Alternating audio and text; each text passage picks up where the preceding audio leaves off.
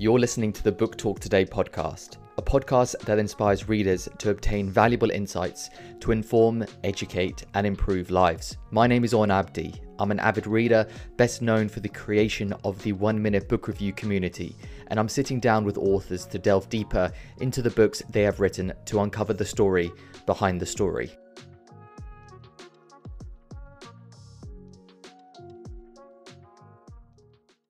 Thanks very much for coming on. Episode 2 of Book Talk Today. We'll be discussing the book, What Game Are You Playing? By Rob Moriarty, and I am joined by the author. Thanks very much. And yeah, one thing I actually wanted to start off the conversation with asking is, you've gone to so many countries. What country has the best bookshops? Oh, the best bookshelf. Yeah. Great question. Well, first, thank you for having me, and that's an awesome first question. Wow. So, like 3 or 4 have just popped into my head. Okay. There's one in Uruguay, which is actually one of my favorite countries, but it's in this old house. Okay. And so it's like an old antique house with really high ceilings and wood walls and things like that. And they just have books stacked on all the shelves on all the walls and then tables. Oh, and wow. I love that one because it's the mix of like Portuguese and English and Spanish books. And they have like a lot of art books and a lot of books about music and musicians, and just sort of that mishmash antique, get lost in a bookstore kind of place. And then I guess in Portugal, there's like the oldest bookstore in Portugal, which I love because it's like hundreds of years old and you can kind of feel the hundreds of years old. Buenos Aires has one that's in an old theater, and that one's really, so you go in and it's like the foyer of the theater, the opening, and then you go into a place where it's the whole round theater that they've converted into a bookstore with cafe and little tables to sit at. And then probably like Tokyo, just because it's based in Tokyo, but just like you see books that you're never going to see anywhere else, like Portugal, Uruguay, London's got a few wonderful bookstores, of course. Yeah. But you see books and titles and pictures and drawings and you don't understand any of it because I don't speak Japanese. And I love that. I love just sort of that feel that happens when you get inside a bookstore, adventure and discovery and like stuff you didn't even know existed. Yeah, just going through the shelves and finding things that you didn't even know were ever written. And I was talking about this with someone actually a couple of days ago. It's the idea that you walk in and it's in the air. It's like tangible. It's like a feeling that you get as soon as you walk in. It's amazing. And yeah, I can't wait to visit those places and hopefully see those bookstores. So thank you for your answer. That one kind of stuck in my mind as soon as I read that, because that was in the introduction where you talked about, going off the grid and stuff and doing that. And I kind of thought to my mind, just like, where are those really good bookshops that you've gone to? So, yeah, in the book is essentially about defining what success means to you and finding that for yourself. And what was the main inspiration? Obviously me reading the book, I know the inspiration for yourself, because you lay out your story within the book. It's for those who haven't read it yet, what was your main inspiration for writing the book? So there's sort of the shallow inspiration for the book, and then there's the deep learning that goes up.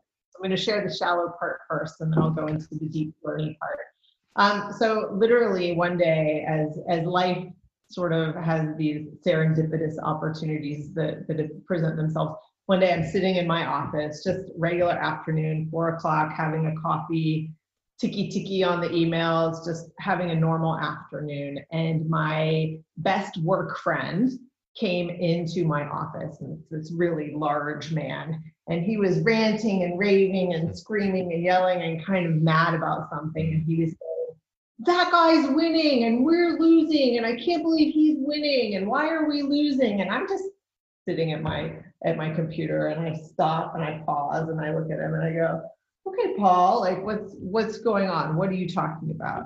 And he's like, that guy's winning. And it was the day that our CEO's executive compensation had been announced, which was a very large number of, amount of money, Yep. way more than he was earning, way more than I was earning, of course. And he was mad that we were losing and that other guy was winning. And so I paused and I looked up at him and I said, I don't know what you're talking about because I'm winning. Froze. And he looked at me. He's like, what are you talking about? Because he knows I'm not making more money than the CEO is making. And I said, well, I'm not playing the game of who's making the most amount of money. I'm playing the game of who gets to spend the most amount of time in the coolest places around the world. And I'm winning. And I pointed to the calendar on my wall, like one of those dry erase marker calendars. And it shows like where I travel all year. And it had, Shanghai and Delhi and Ho Chi Minh and Santiago and Istanbul and London and all these wonderful places. And I was like, that's my scoreboard. That's my version of winning. And he stopped and he looked at me and he goes, that's brilliant. You should write a book. And so like 2 Oh, years wow. later, Okay.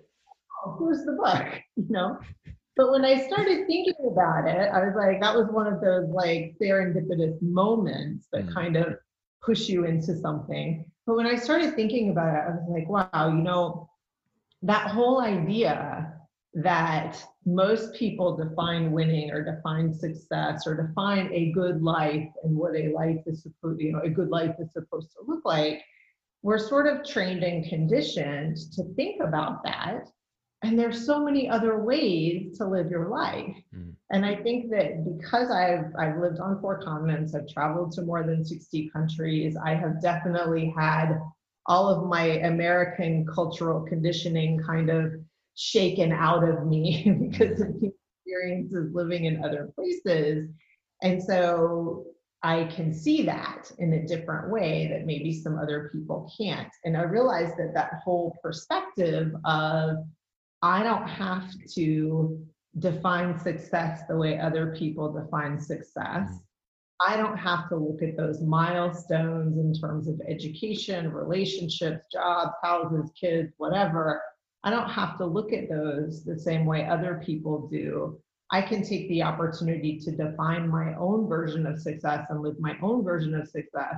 And I've seen so many other people around the world living their versions of success that I know that it's possible, right? Yeah. So I think that journey part was what really got me understanding that the way you want to define a successful life for yourself doesn't have to be the way everyone else has told you to. And that was kind of what's underneath and underlying the book. Yeah, that definitely makes itself known when you read the book. The fact that underlying factor of how do you want to define it for yourself, and then basically creating a framework for you to do that, and the obstacles that you're going to overcome and plans to deal with that. It's interesting that you mentioned the perspective thing when traveling from different countries and experiencing different cultures.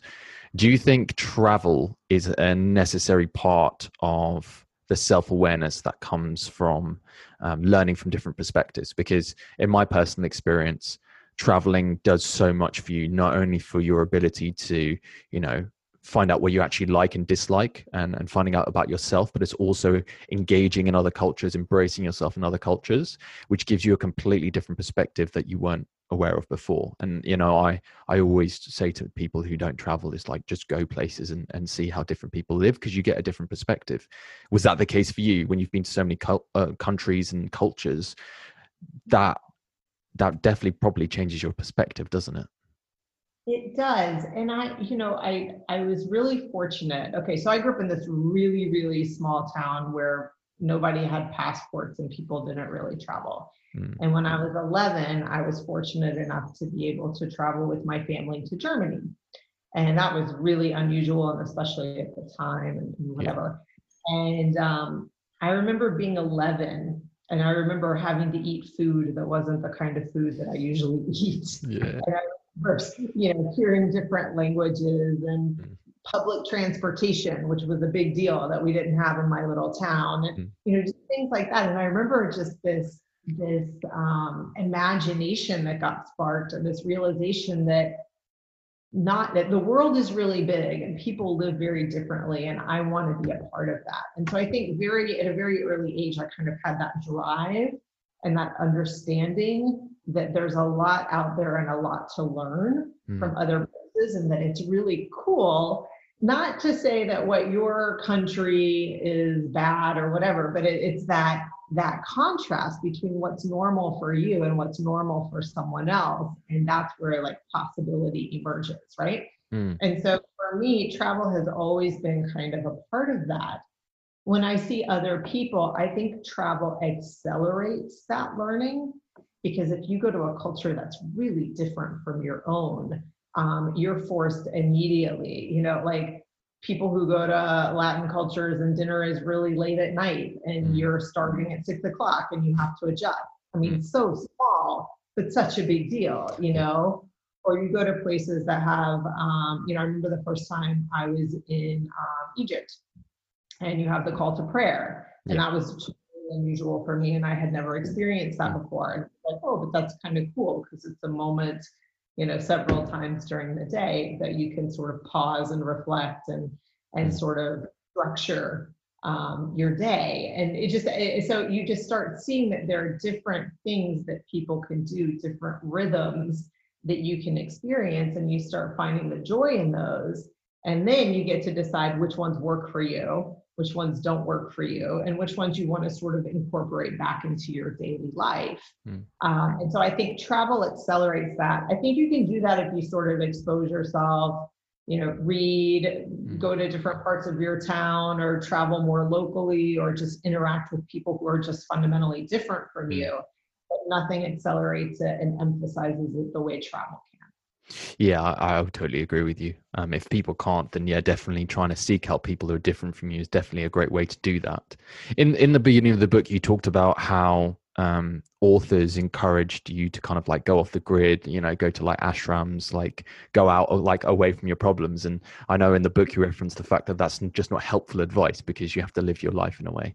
What were some of those books? Because I was interested. Were they like sort of the Eckhart Tolle kind of books, or were they more like Deepak Chopra, that kind of essence of book? Right. Rumi. Yeah. So Eckhart Tolle, Deepak Chopra, but then Eat, Pray, Love. A lot of people have called me and said, Eat, Pray, Love is the story of your life. And I kind of get annoyed. I'm like, no, that's the story of someone else's life. Thank you for on to me who you think I am, but that's not really someone else's. But there were a few of those that were like, go find the silence, meditate, was it Thoreau, those kinds of books. What I found for myself, and there was a time when I was very much into like yoga and meditation and visualization and all these other kinds of things, but I realized what for me, it was actually like trying to control and hold some things in, as opposed to like releasing some stuff that needed to be released and like that I needed to get into a phase of acceptance about. And so I think for me, when I look at those different kinds of books, I think the moment that you're in kind of impacts what you get out of those books, and if they be helpful in pushing you forward, or if they actually kind of hold you back into your status quo, right? And I have a book on a book that it's like a psychology book that has been sitting on my shelf for like 6 or 8 months. And the other day it literally like fell forward on the bookshelf. And I was like, oh, that must be I need to read right now, you know? And so I kind of believe that the books that you need to read kind of hit you in the moment that you need to read them. And read them too soon, like it's not the right time, you know? And so they'll sort of make themselves known as you're on your journey. That's so true. Actually, I say that to my followers all the time, and a lot of them say that to me, is especially when they so we've started to do a book club every Saturday, and one of the gentlemen who's come on, he's new into reading, and he was saying to me, he was like, it's almost as if the books are choosing me. And you know, I feel like that's the case sometimes. Is you, like you're saying, you have a book that's on your shelf 8-9 months, you don't even think about it, and then next thing you know, it kind of just presents itself, and you're like, this is the right book to read at the right time. And funnily enough, I actually felt that reading your book as well at the same time, because in it you say how like when you traveled to, you know, a different country and you wanted to change jobs, you're about 27. I'm currently 27. And I feel like it's quite a pivotal age at times, because you've been working for, let's say, six years or so straight out of university, and you're kind of thinking about, is this what I want? Is this not what I want? And you've got that stage. And for you, what were your feelings when you were going through that, and how did you deal with that sort of pivot or sort of pivotal moment in redirecting yourself? Yeah, not well. Would be a short. So thank you for sharing that. That's really interesting. So at that moment in my life, I basically was making a massive career shift, and I had gone to university. I already mentioned I was already interested in international things, and I graduated from university in the middle of a recession. So usually what you do is keep going to school, right? If you can. So I was in a PhD program, and I was on like the track to work at a university and be a professor and do all that kind of stuff. And I just knew it was not going to be right. And I was projecting and seeing what my life was going to be like. And it was going to be a lot of the same forever. And it wasn't going to have that amount of adventure and learning and growth that I really need to feel alive and good and growing as a human. And so I call it the Cortez strategy. So there was one of the Spanish explorers that landed in Florida, and they burned all the ships. So you couldn't turn back around. You had to make it work. Now, Okay. I don't end the strategy for everyone, but I kind of did a Cortez thing where it's like burn all the ships, burn all the bridges, burn all of the past to force myself to go forward.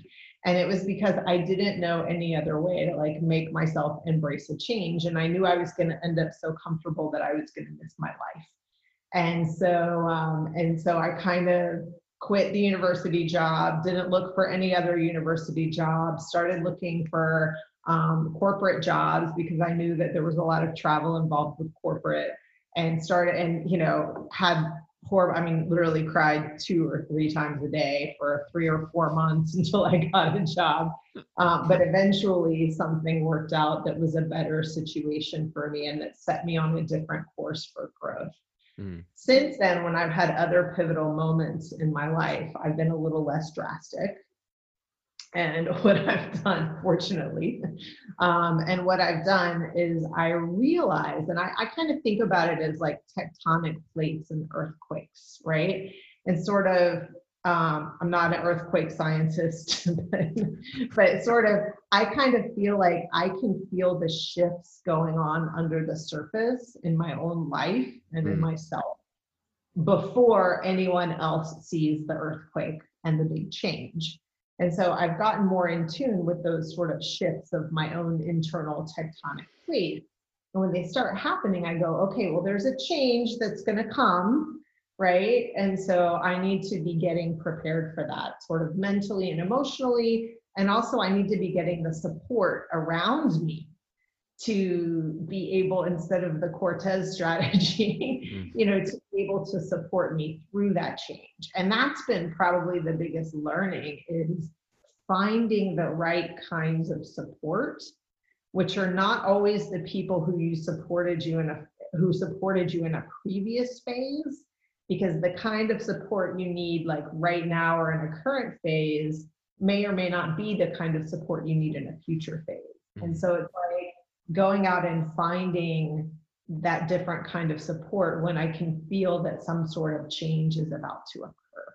Sure. But I've gotten very good at, like, before I would try to suppress the change. I don't think you can suppress it. It's growth. It's like when you walk on the sidewalk and you see the tree roots busting through the concrete because that tree grow. Instead of suppressing the change, just be like, I've got to grow and I've got to bust that concrete to happen. Do you feel that requires a lot of self-awareness though? Like you talk about the idea in the book about you know, self-awareness is key, especially spending the time and effort to truly understand, you know, the game that you want to play and the person that you want to become. And I think that's really important. The thing you talked about, the person that you want to become, you know, you can't change that, especially if growth is going to happen. But at the same time, it requires a lot of self-awareness for someone to come to that understanding and to know themselves when they're going through those. Like, what practices did you use? Were there certain books, were there certain ideas that came along that helped supplement that when you were going through it? For sure. And so, and I think you're always on the journey towards self-awareness. I don't know if you ever become totally self-aware, or maybe as soon as you do, stuff starts changing again. Yeah, no, it does. It does. But I do think there is a base, if that makes sense. I think once you start going and becoming more self-aware, then you can develop on it. But I think some people definitely do struggle with the understanding of it in the first place. For sure. So I'll be really honest. For me, a lot of it came through therapy, because I had, you know, moments where my life came crashing down, and I had some, you know, sort of traumatic experiences that happened in different phases. And I realized at one very low moment of my life, like, I've got to figure some stuff out, or like, I'm not going to be on this planet for a really long time. And so I think that for me, going through therapy was a big part of it. So what about therapy was it? It was, and this goes back to sort of the book and the cultural conditioning piece. I realized through therapy and through some different books and things that I was reading at the time. There's one called The Body Keeps the Score. There's another one about trauma and the tiger, but I can't remember the name of it right now. But there were a few other books that made me realize cultural conditioning in general, and just, you know, sort of The Culture Map by Erin Meyer and Geert Hofstede, sort of traditional cultural anthropology kinds of books.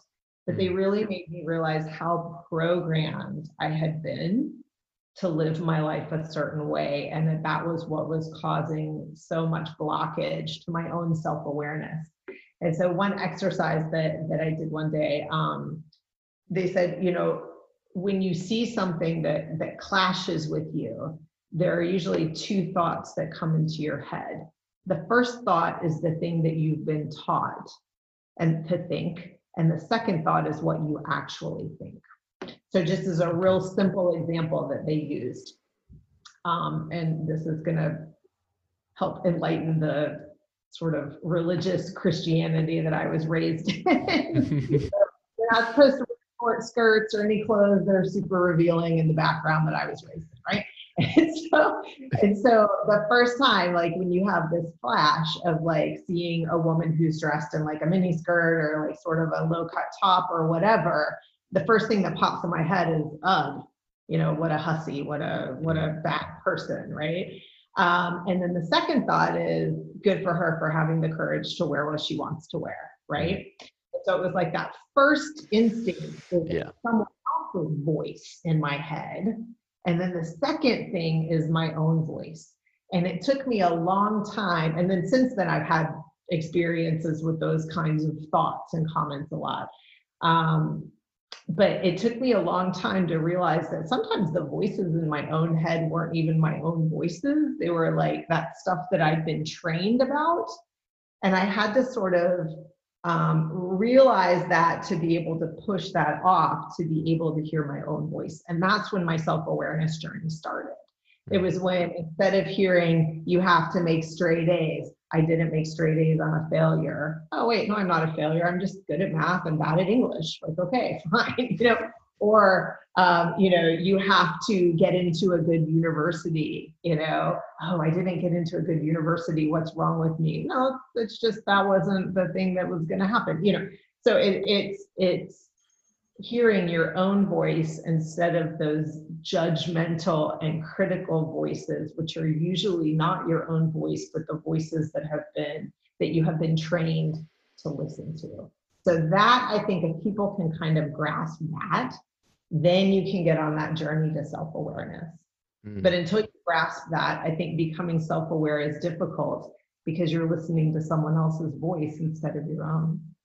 Yeah, I think that's the central tenet of your book, isn't it? It's the idea that is the things that you want, are they from cultural conditioning? Are they from what's been conditioned from you from school, or from, what society's expectations of you are, which I think is so critical, because at the moment I feel like there is you talked about in the book about the idea that financial success is the main sort of barometer for success in the US. And I would consider it the same in the UK. I wouldn't say it's to the same degree that it is. I think, but I also think it depends on the culture that you're in. Like, for instance, you've probably seen it when you've traveled to different countries. Like, some cultures heavily emphasize family over financial reward, or the ability to be within your community and foster relationships within that, and grow the community. So I think it definitely does depend on your culture and what that determines, and any religious associations that you have within that culture as well. I think that's really critical. And it's interesting that you said about the idea that you have to understand that first thought and that second thought. I think that's I've always almost think that's like the emotional brain, and then that's like the critical thought brain. It's like, okay, is that what I'm actually thinking, or is that what I'm not what I'm thinking? So that is a really interesting point that you make, especially because I think people act on that first one. And when you can sort of separate yourself, and I like the idea of treating yourself as if you're responsible for treating. It's a rule in 12 Rules for Life by Jordan Peterson. It's the idea that you take yourself out of your individual self, and you look at yourself as like a third party, because you always care for someone better than you care for yourself. So try and take yourself out of that and do that. So yeah, that's really important. In the book especially, you talk about the idea of like designing a new game for yourself. Like, and if someone's in a particular job, or the career that they're not enjoying, like you were, or on a path, how would you suggest the best way to design your own game? I think now it's more easy than ever with the internet and the ways that barriers are being broken down. How would you suggest that someone, for instance, who might be listening to this is wanting to, redefine their career or start a new career, how would you suggest going about starting that? Yeah. And I think that's really important. And I think, the first question I think to ask yourself is, what is the role of your career in your bigger life picture and your bigger life game, right? And so for some people, and for moments in my life, my career was everything, right? All of my other decisions revolved around my career. Other people I know, their kids are everything, and all of their other decisions revolve around their kids. Yep. Other people, it's aging parents that they need to take care of right now. So I think, is your career the thing that you want everything else to revolve around, or is your career an important part of this more complete picture, right? And so I think that's really important, because I think understanding, if your career is what you're going to revolve your life around, if it's where you're going to seek fulfillment, or if it's the thing you're just going to go and do for a bunch of hours a day and it's going to pay the bills so that you can then go do some other stuff that you like, right? So I think that, understanding what a career means to you. In the US culture, career is supposed to be where you're getting fulfillment, financial reward, even friendships, sort of self-actualization almost. We really think our jobs are very important. In other cultures, it's not that way. A job can just be a job, and it's the thing you do, so you can go do something else after work, right? So I think that's first of all important. Then I think it's going through and really so the purpose of work in your life and career in your life. And then I think it's going through and really understanding what are the kinds of environments and kinds of things that you do that bring some of that enjoyment. I don't think anyone should ever be in a toxic work environment, but it's funny, like I have some quite introverted tendencies, and so there are certain kinds of jobs that exhaust me that I just don't want to do, and so understanding, like, those parts of your personality of what kinds of jobs are going to bring you more energy, as opposed to jobs that are kind of taking energy away from you. Because if the job is bringing you more energy, then you are going to be able to go do other things. But if it's taking away from you, then it's going to be a problem. So for me, I think about purpose and I think about energy. And then I think about, sort of what is it actually? Are you really into design or technology or something like that? So thinking about purpose and energy first, and then thinking about content. I think most people jump to content first without thinking of the role of work in their life and the energy of the environment you want to be working in. But if you've gotten to the point where you're thinking about content, that's where I think that you start having a lot of fun deciding what kind of environment you can express that in, and how do you want to work. And do you want to work for someone else, or do you want to work for yourself? And what are the pros and cons of that? But first, it's about purpose and energy before you get to content. Yeah, I definitely agree with you. I think because that purpose maps out the future for you. Like I always say to people is, if they want to get into reading, or they want to, they're trying to map out goals or something. And there was a great line, and I think it was Atomic Habits by James Clear, where he talks about the idea of try and redefine your value structure and who you actually see yourself as, rather than the goal itself. Like, for instance, if you want to become, more athletic, see yourself as an athlete. Don't just say, oh, I want to start running, once every couple of days. It's no, I'm an athlete, or I'm a healthy person. It's that change in mindset, isn't it, to define the person that you want to become.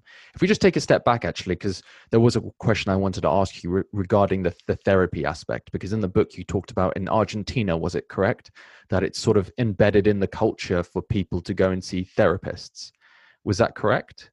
Yeah. And for me, it was really interesting to read that, because I personally subscribe to the thinking that I read that and I thought, I think a lot of issues, this is a broad statement, a lot of issues could be resolved or diminished if that was a less culturally taboo thing or socially taboo thing to go and see a therapist, because it's just essentially talking, and a lot of things can come out of the woodwork when just talking arises. But some people don't feel comfortable with doing that with the people around them. But if they find a third party, then they feel that. So what was your experience with that, going from somewhere perhaps in America where it's a bit more taboo to a place where everyone goes and sees one? Yeah, so it was kind of shocking, because therapy in the US mindset is where you go when things are really bad, and you go for a few weeks to fix a specific problem, right? Yeah. It's like that's what it's for. And if someone's in therapy, like it's like a big deal, right? And so I think some of that is changing, but not enough. And so then I went to Argentina, and I mean, I had just gone through a divorce. I was living in a different country. I had started a new job. I didn't really speak Spanish, and I was losing it. I mean, I was just sort of a wreck, emotionally, mentally, physically. I was a wreck. And everybody kept talking about, oh, I've got therapy. Oh, I can't go to the meeting. I have therapy. Or, oh, I'll meet you after therapy, or we'll get dinner after therapy. And I was just like, well, this is interesting. And I started reading, and it turns out they have like the highest per capita number of psychologists in the world, or something like that. Okay. Everyone has a therapist. It's covered by your health insurance. It's fine. And I started realizing that having someone to talk to who doesn't really know you and doesn't put the judgment and the criticism, and you don't censor yourself because they're not part of your social circle or your world, that lets you be honest with yourself in a way that that talking with a friend or talking with a family member might not let you be. And so for me, what therapy really opened up was this space to be honest with myself about good and bad, and the gray and all of the other stuff that goes on in your head, without sort of censoring myself because I was worried about how the other person was going to perceive me, right? Exactly, yeah. So I think so much of it is, the way we judge other people, and then sometimes we forget they're judging us right back. Yeah. Right? So Immediately. if you can kind of get into a space where that judgment and that criticism isn't there, you can start saying the stuff that you weren't allowed to say before, and you can start getting honest with yourself in ways that you weren't before. And then what I found is, as soon as I could start getting honest with myself, I could actually start getting honest with other people in more ways, right? And so, if you think about relationships, if you can't really be honest with yourself, it's really hard to be in an honest relationship with someone else, and so kind of going through that process of having that very safe space without judgment and without criticism was helpful. And then, once you get honest with yourself, then you can start to say, here's what I would like to be better at. Here's how I would like to be a kinder person, or a more self-compassionate person, or a whatever kind of person you want to be. And so, but once you have that space, you can open up that honesty that then leads to other kinds of growth. How long did that take? Like, I think it's still happening. So to be real honest. Yeah. I know it's a journey, but it's more the fact of how long till it felt comfortable to be in that environment. Yeah. So and I find that there's a bit of like stop and start, like you go and you're like, whoa, that's a lot. I need to take like a year off and just absorb all the stuff that came out and just breathe a little bit. And then like maybe in a year I'll come back to some of it again. Right. So I probably started therapy, I don't know, 10 or 12 years ago now. I'm sure, maybe longer. But sort of 6 months at a time, or once a week for 3 months, because that's really intense. And then like once a month for a year, or take 2 or 3 years off and then come back to it. It's sort of that thing of the book that falls off of the shelf, right? Like every now and then I go, oh yeah, I probably need to go back and work through some of that, because things are layered like an onion, right?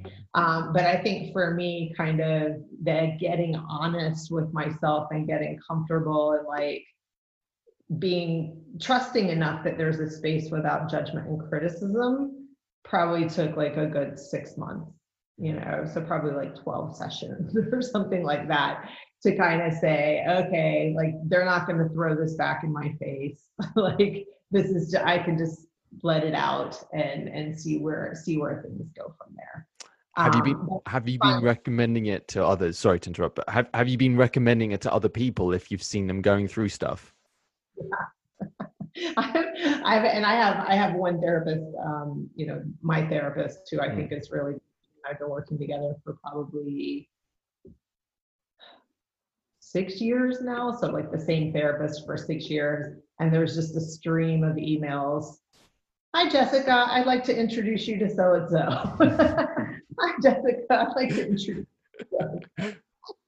But I think that's the way that it works, right? And, when you're honest enough to say, hey, I've been through a lot of like really rough stuff in life, and I've gotten through it, and I've gotten through it with different kinds of support, including therapy. And here's the person that's helped me. People automatically go, can you send me the name of your therapist? I'm like, yeah, of course, but I think that that you've got to see it as, here's my safe. It's not, I've got to go fix my head. It's here's my safe space to get really honest with myself. And say some stuff out loud. And then the rest of it, the therapist is sort of accompanying you on your journey, but you're leading your journey. They're just there to make sure you keep going. You stay on track. I almost think it would be a lot better in our societies if it wasn't as taboo. And I think we'll eventually get to that stage.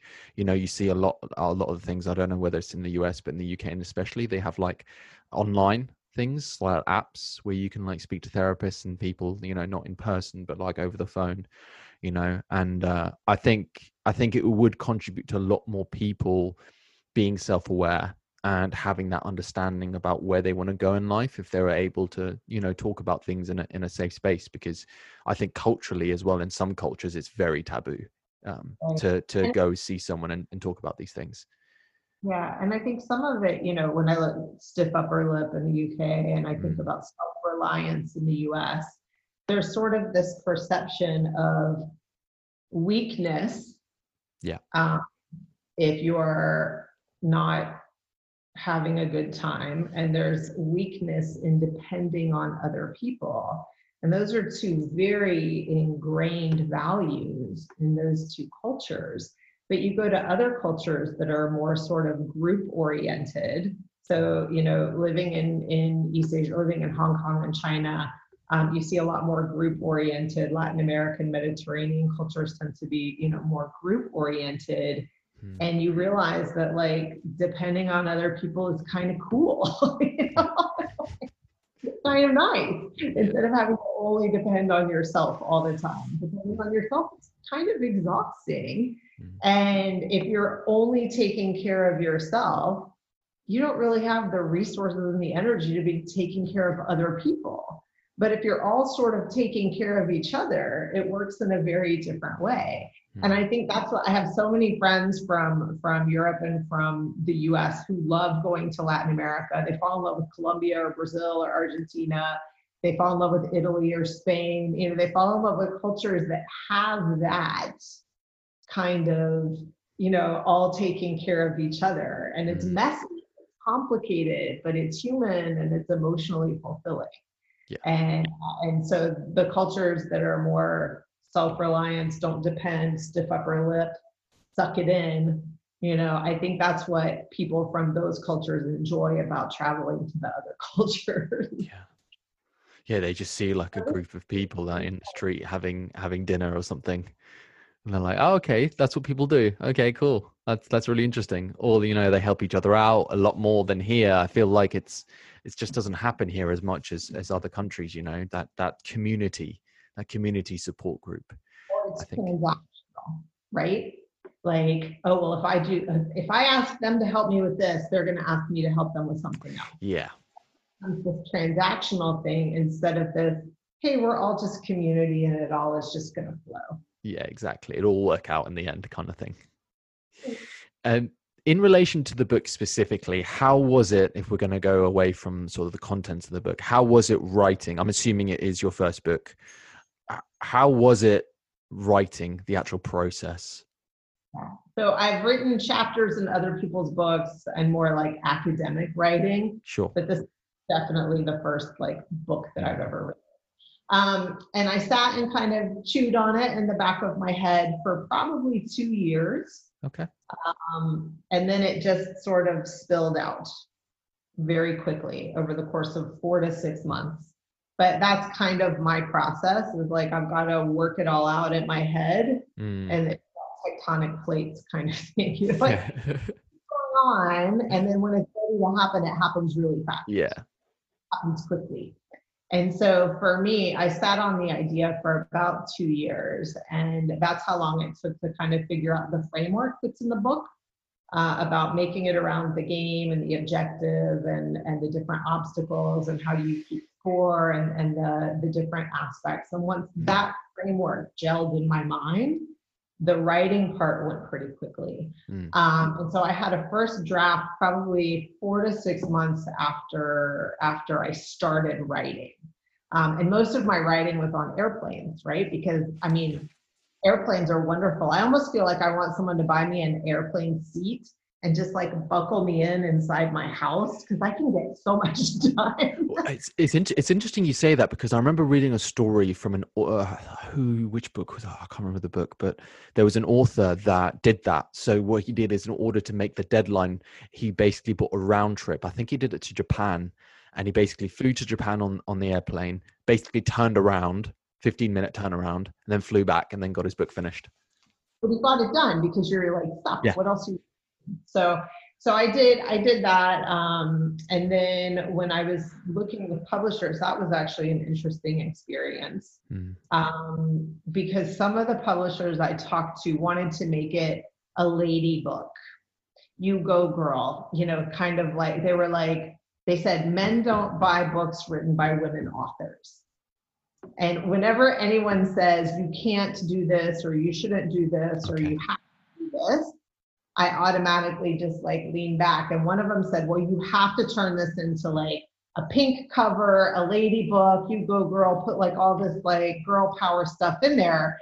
And I was like, you haven't read this book yet, have you? Because the first thing it says is you don't have to do anything that everyone tells you you have to do. Yeah. You get to make choices about what you want to do. And so I finally found a publisher who was like, no, you're in charge of that. And they're like, if you don't want to do that, then here are some other paths and here are some different ways to go. And so for me, that was also really enlightening. And it was enlightening to learn more about an industry that I don't know much about. I know more now, but that is really about the speaking, the blogs, the websites, the guru, and sort of turning you into like the personality or the guru that people follow. And I remember, I wrote a book. I think it's cool. And, I love sharing experiences and talking with people, but I don't think I'm a guru. Or a coach. Right. That gets floated around quite a bit at the moment. I'm like, yeah, I don't think that's it. They're like, but that's the formula for success. And I was like, okay, again, go back and read my book. Yeah. Have you actually read the book? It's so interesting how, you have an idea, you have something that you want to share with other people, you want to pick the format to share it in. And then all these other people want to start pushing you in a way that may not be the way you want to go. And so if I had not written this book and I had not been like, how do I define success for myself? I probably would have just gotten swept up in it, because it's easier to just get swept up in what already is happening than it is to go, no, here's what's right for me and here's how I want to handle it. And so the process of writing happened pretty quickly and pretty easily. And then the process of like, what do you do to make it successful was where I had a lot of real learnings. And then the one part about writing that was hard. So they hooked me up with an editor, and I liked her very much. I thought she was pretty amazing. But she kept saying, you have to get more personal in this book. And I kept going, why? And she said, people need to feel like they can connect with you. And I'm like, why? I'm a pretty guarded person personally. And so she would say that. And so I'd go away for the weekend, and then I'd like send her some notes, and I would go back and think about it, and I'd send her a few more. But it was it's a very humbling process to put yourself out there and to talk about things that aren't your best moments, and to talk about things that you've been judged and criticized for, and to talk about your vulnerabilities in a public space. And so I think I gained a lot of appreciation for people who do that on a regular basis, because it's brave. And then I think I also realized that since I've written this book, some of those most vulnerable parts that I shared are the parts that people have really connected with and said nice things about. And they were probably the things I was most worried people were going to say mean things about. Okay. And so that to me was also sort of, tons of gratitude for that, but also like a big learning experience about getting comfortable sharing stuff that's like painful or hard or sort of vulnerable for you, sharing it as much as you're willing to share, because I didn't overshare. But, I'm more comfortable now with sharing than I was before I wrote the book. And then one other thing that's really fun, sorry to just that's keep going on. Keep on going. I think is kind of funny. So when you're putting something out there that you've created, and it's hard and it's vulnerable, and it takes some courage. Yeah. And so I remember when I wrote the first draft, I gave it to a few people that I know and love and trust a lot. And I said, only tell me good things.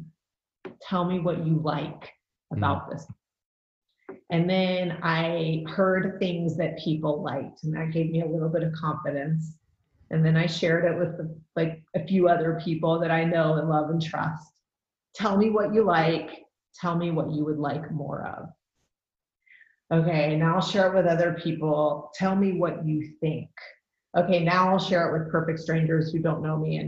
But it was after I had built up a reserve of like confidence and good feeling about it that I was able to share it more broadly. And I know a lot of people who are like musicians and artists, and they're like, I'm just going to put it out there and see what happens. And I'm like, that's so unsafe,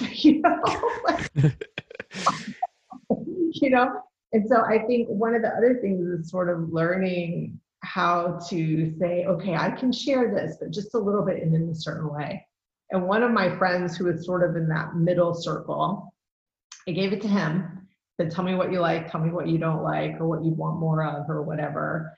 And I said, but be kind, right? Like, I only want to hear good stuff right now. And he said, well, I can't do that. I'm just going to have to tell you whatever I think.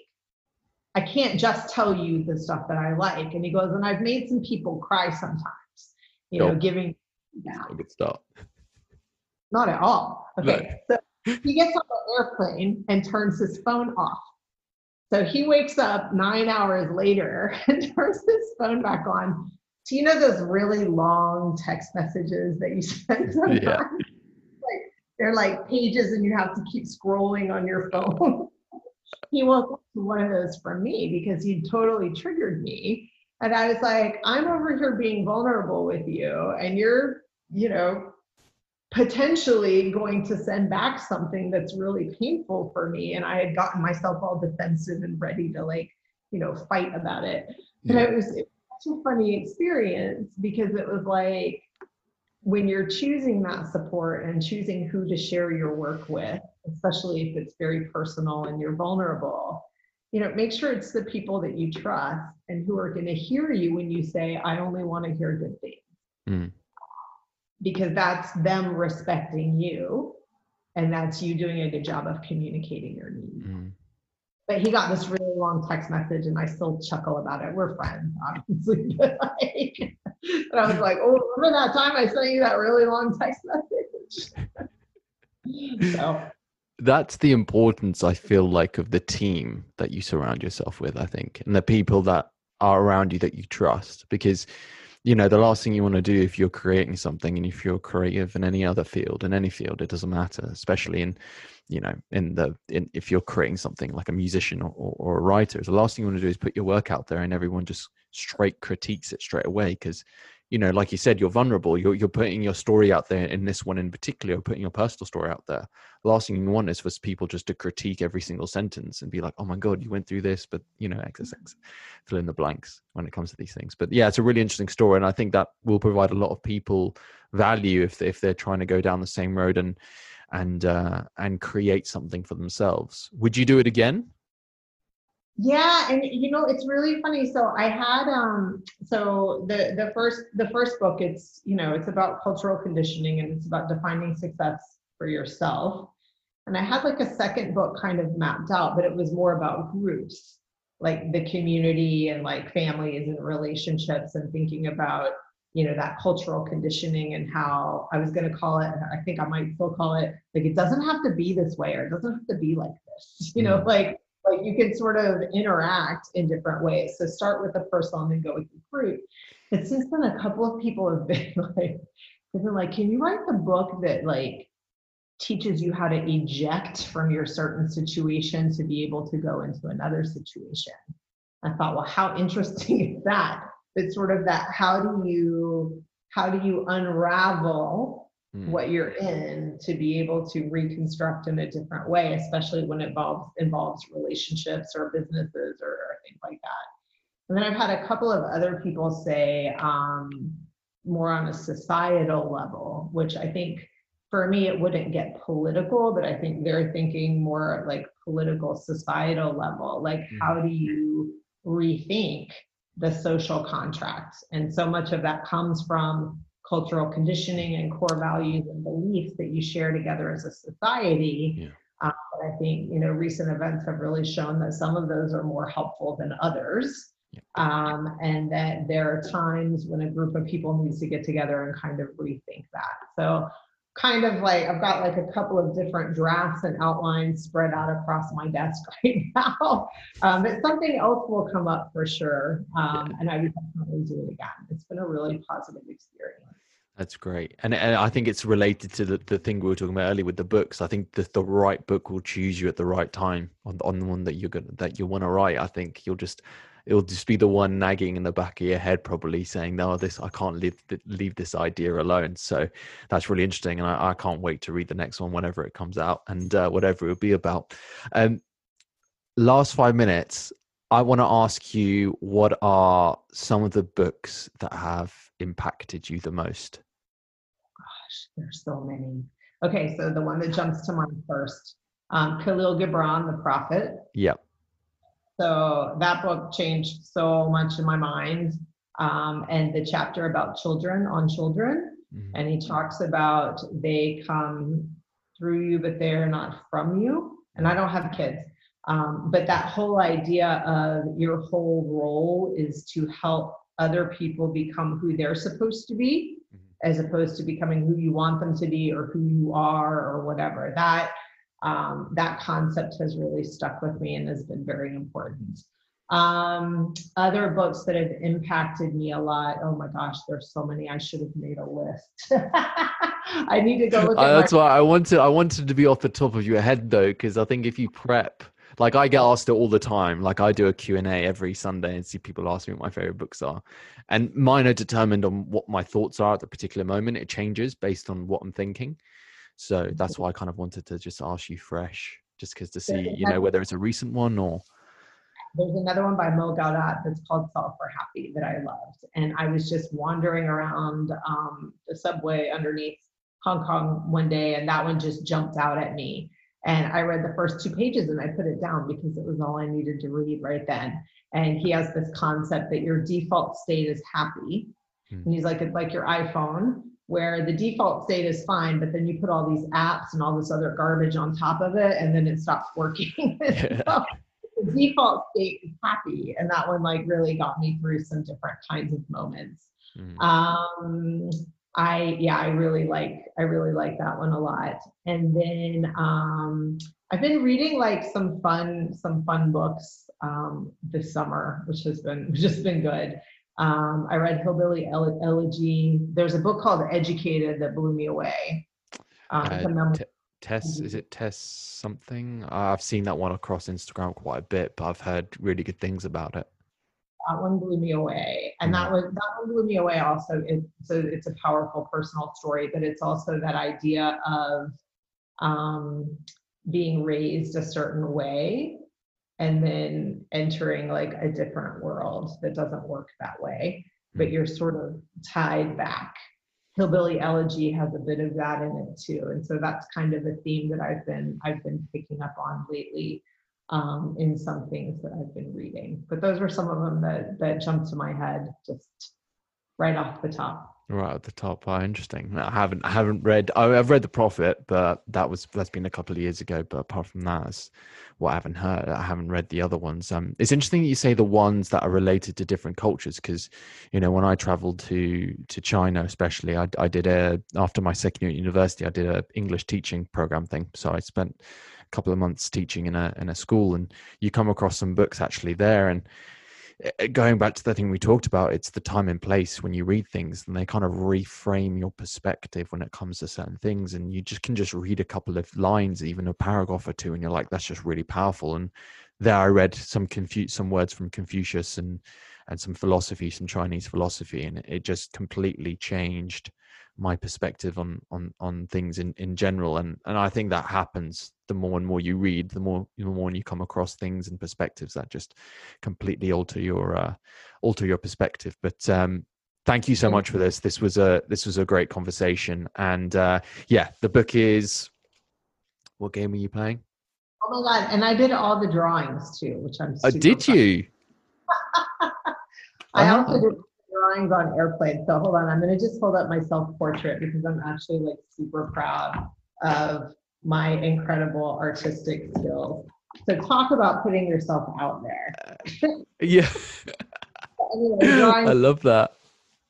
So I'm very proud of that, and I'm happy to be able to speak with you today. And thank you so much. Really appreciate you having me on. You're welcome. You're welcome. And I'm looking forward to the next one. I'm looking forward to the next one. So yes, thank you very much, and hopefully speak to you soon. Great. Thank you. Thanks.